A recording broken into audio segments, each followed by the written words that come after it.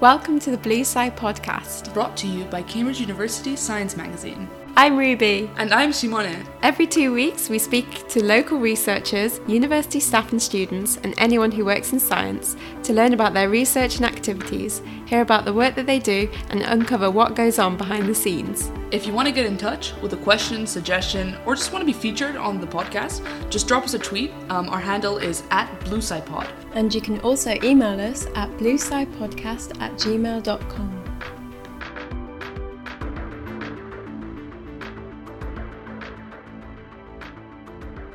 Our guest this week is Professor Andrea Armani, who is a professor of chemical engineering and materials science at the University of Southern California.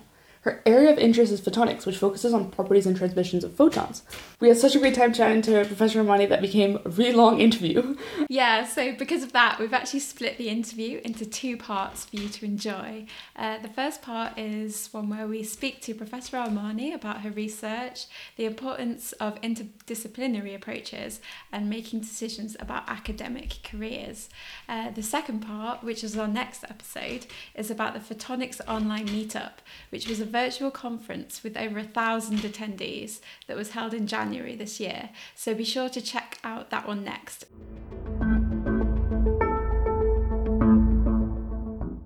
Thanks for joining us today. Do you want to maybe introduce yourself to our listeners and the kind of work that you do? So my name's Professor Andrea Armani. I'm a professor of chemical engineering and material science at the University of Southern California. And my research kind of spans actually a lot of different fields. So it combines making new materials, so a little bit of chemistry, material science, using them to make new types of optical devices. Kind of a classic example is lasers. And then using those to actually do diagnostics, or we're beginning to get into making imaging agents for understanding cell and tissue behavior. So a little bit of biology too. So we've kind of dabbled in a lot of different areas, kind of combining all the different fields in the group. That's really cool. Great. Yeah. Do you want to... Yeah, so it's always hard to know like who's going to speak next when you can't see anyone. But yeah, no, that's really interesting, and especially the interdisciplinary aspect of the research I think is quite cool, especially because you get to apply and look at new physics to develop these new devices, but then that aren't just applied in physical areas, but using them for healthcare and so on. So I guess you must have a lot of contact with a lot of different departments and different groups that work on all those different expertises. So we do. We collaborate with a lot of different groups. We particularly collaborate with the medical school at USC because that allows us to not only make something but really translate it in and see practitioners use it. It also kind of creates this like closed feedback loop.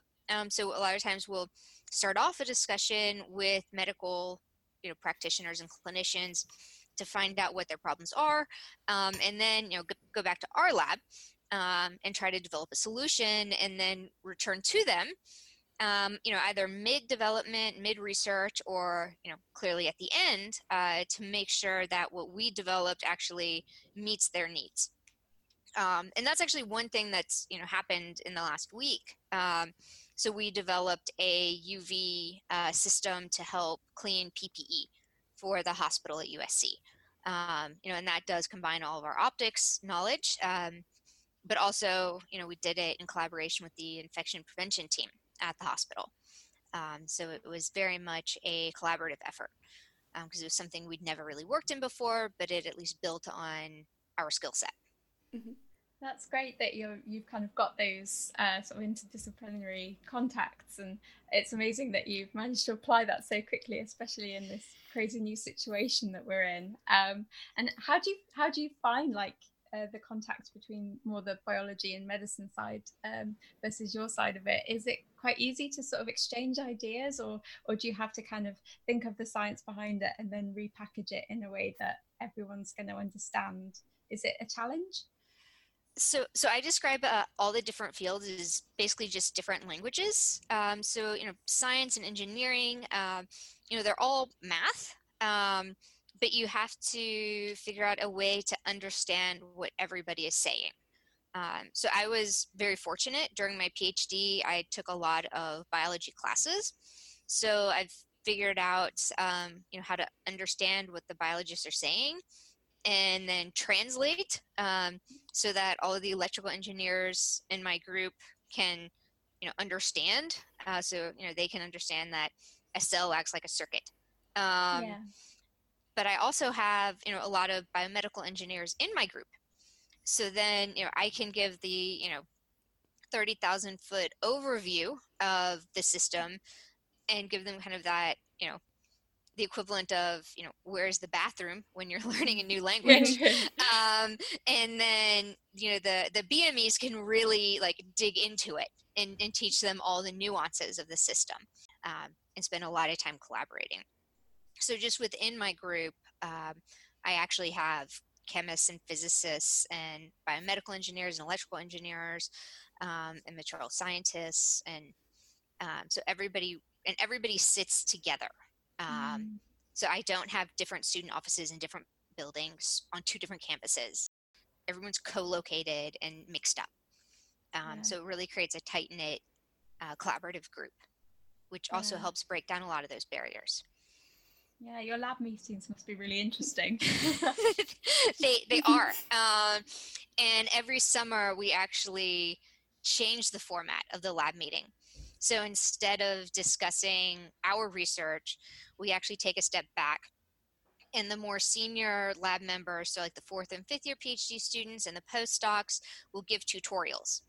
So, they'll give like a 2-hour tutorial on like, the basics of biology or the basics of organic chemistry, or the basics of optics, so that the biologists can learn about Snell's law, or the electrical engineers can learn about azide-alkyne reactions and epoxides.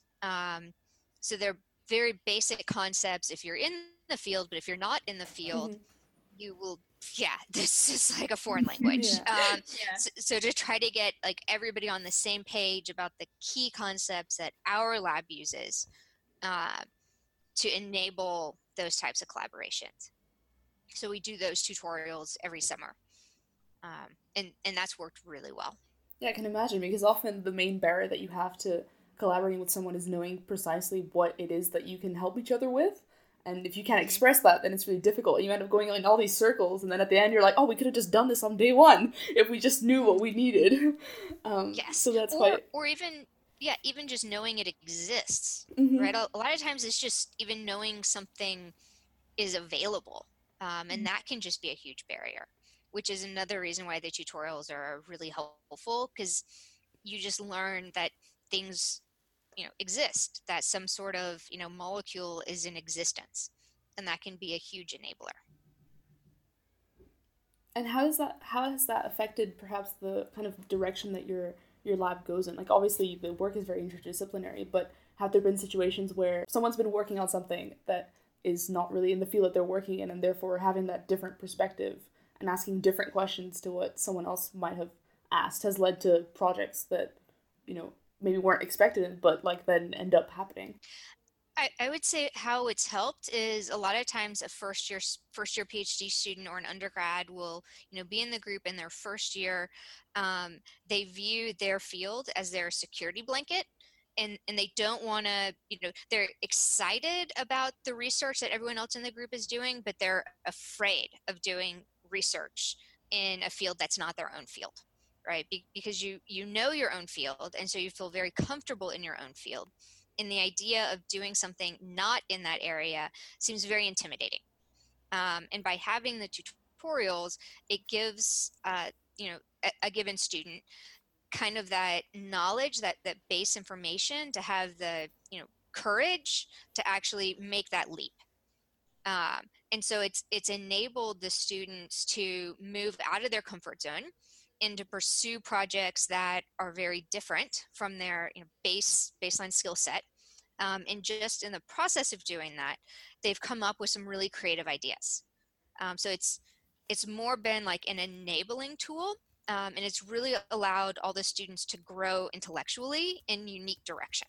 Yeah, I can imagine it also helps you problem solve in different ways, because my brother's a physicist and I'm a biologist, and sometimes if I come to him with something I'm struggling with at work, like he'll just see it at a completely different angle. I think some of the problem solving in different areas of science are so different, and it is so nice to be able to sort of share those kind of, even the sort of broader taking a step back problem solving skills.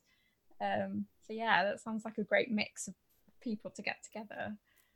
Yeah, no, exactly. Like the problem solving can be really invaluable. Like a lot of the analytical methods, like using Python code to analyze images.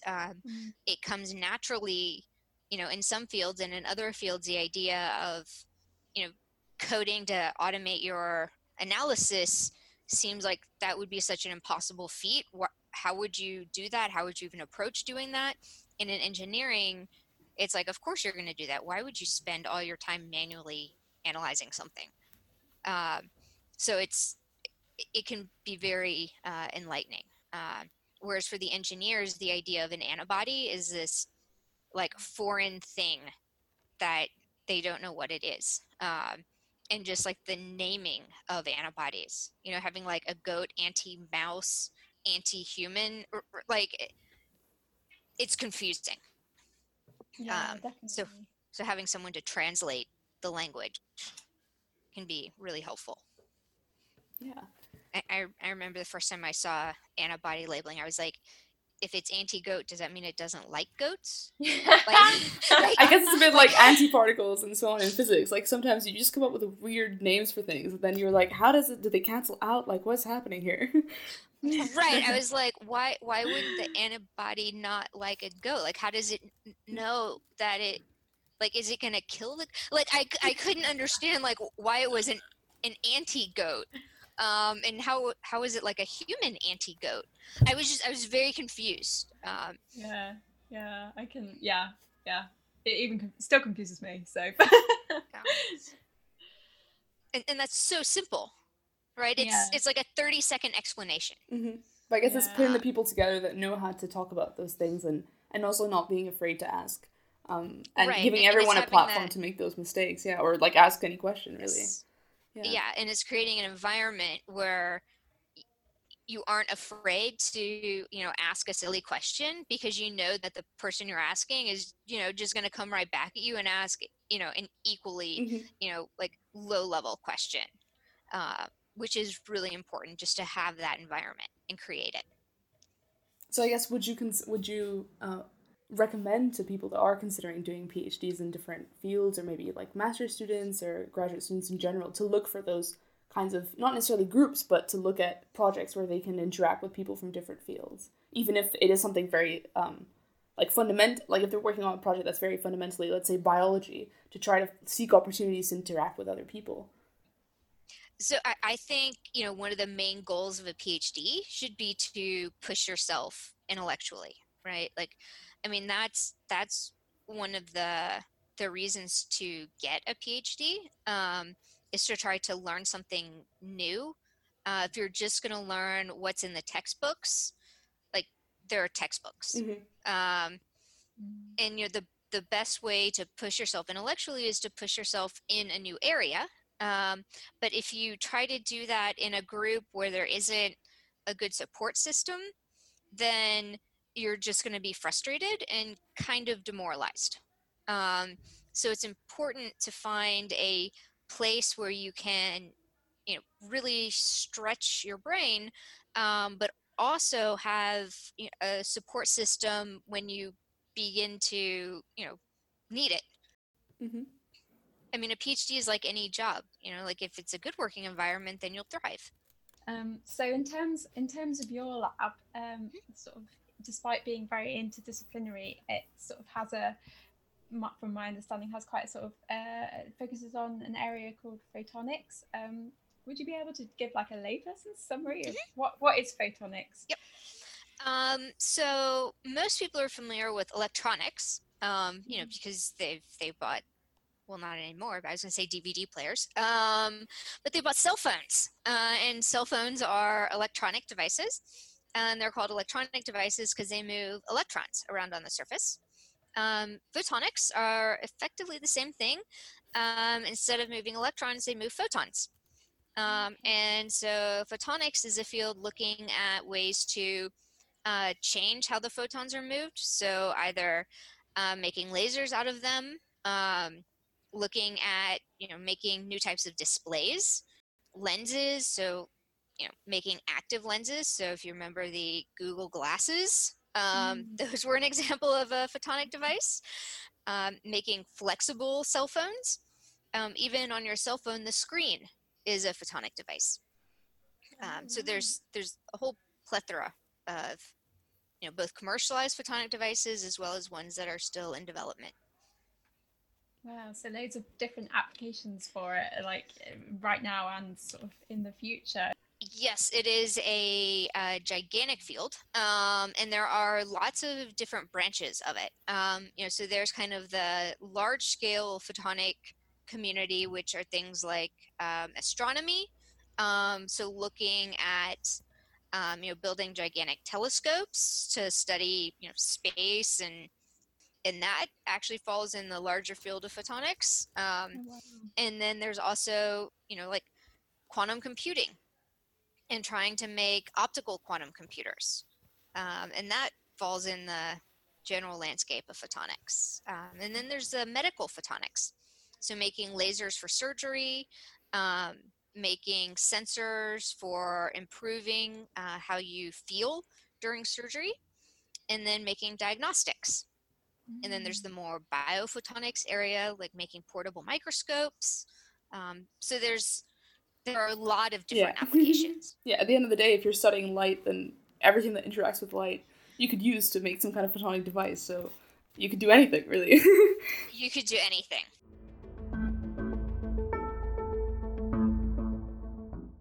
Thanks for tuning in to part 1 of our interview with Professor Andrea Armani. Please see our next episode for part 2, where we discuss the online conference Professor Armani chaired earlier this year, which was the first of its kind and likely to be the first of many throughout the scientific community worldwide. Don't forget to follow us on Twitter. Our Twitter handle is @BlueSciPod, and also you can email us on bluescipodcast@gmail.com. And subscribe to the podcast.